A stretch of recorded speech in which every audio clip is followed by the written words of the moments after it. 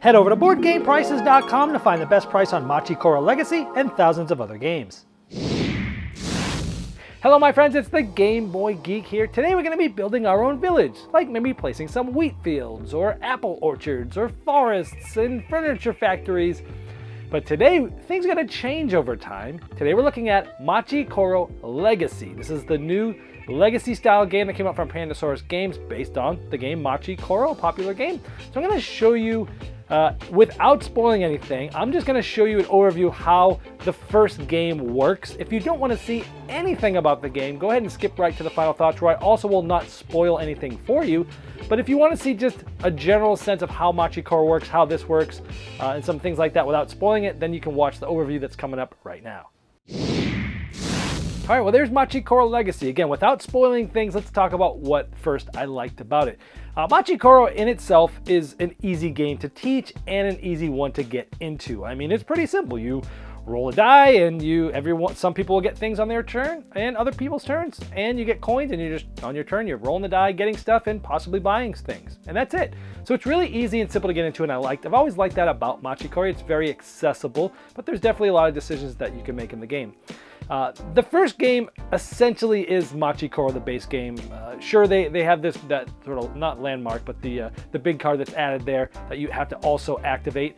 And so, I mean, it starts you off from scratch. So if you've never, the cool thing about this is that if you've never played Machi Koro before, you don't have to worry about, well, I need to play that before I play this. You don't. This essentially is Machi Koro starting right off the bat. So that's a good thing that you can just dive right into this if that's what you're looking for.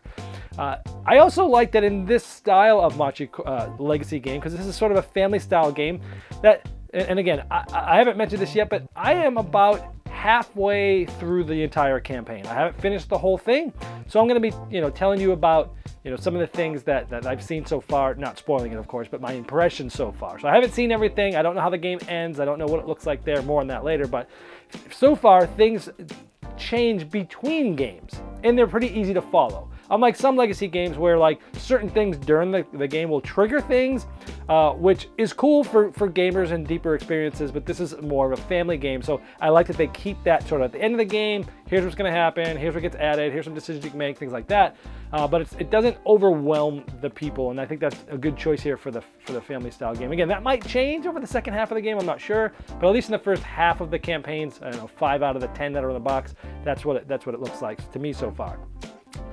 Also, those changes, they aren't too drastic. So they're sort of like small changes that at the beginning you're like, oh, okay, that's cool. Oh, the next one, oh, okay, that's cool. These little things that come out, obviously more cards come out, but some little things come out, with the mystery boxes and things like that.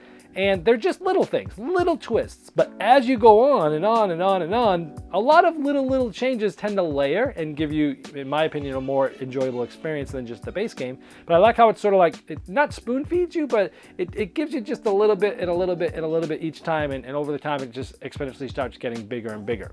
The whole experience, I mean. And speaking of those mystery boxes, Legacy, I mean, that's part of the big draw to Legacy games, right? You're going through things, you're opening up boxes, cool, what's in there? Oh, wow, that's cool, stuff like that. And this has that as well, obviously. This, I believe, is sort of a family level introduction to Legacy games.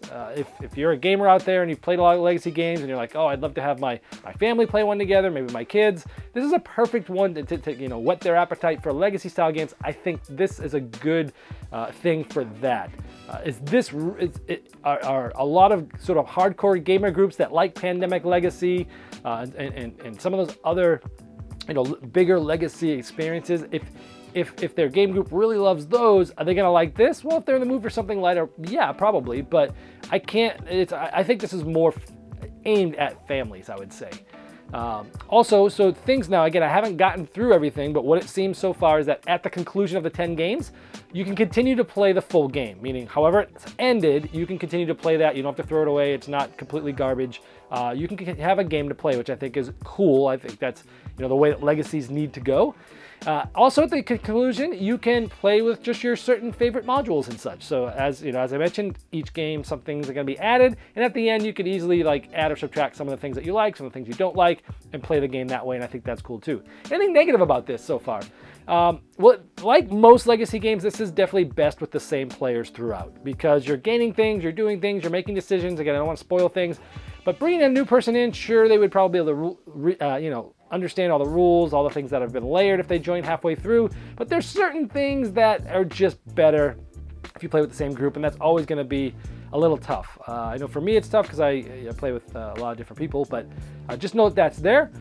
Also, you do, another negative is, like most legacy games, you do alter the aspects of the game that wouldn't allow you to play from the beginning again, unless, of course, you from the beginning decide, I want to play through this all the way again, and certain things I'm just not going to do, or I'll print out some things, or I'll make notes. There are ways sort of around it if you go into it like, this is what I want to do, I want to play this, and I want to be very careful to try to do it. You can, but I think that actually reduces the experience you have from it too. So just be knowing that most likely you're not going to be able to start from the beginning again once you finish it. So just know that unless you take those precautions.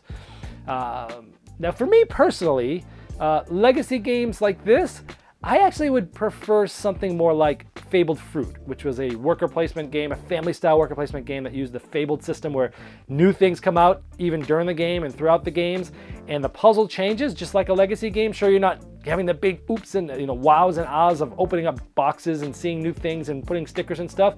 But for me, it gives me that sort of legacy feeling where new things are coming and new puzzles are changing, but it's easy to play with multiple groups and save the thing where you're at and start over. I like that flexibility better than legacy games. Personally, that's a personal thing for me, but you might like the opposite. But for me, I like sort of more things like the Fabled Fruit better than this.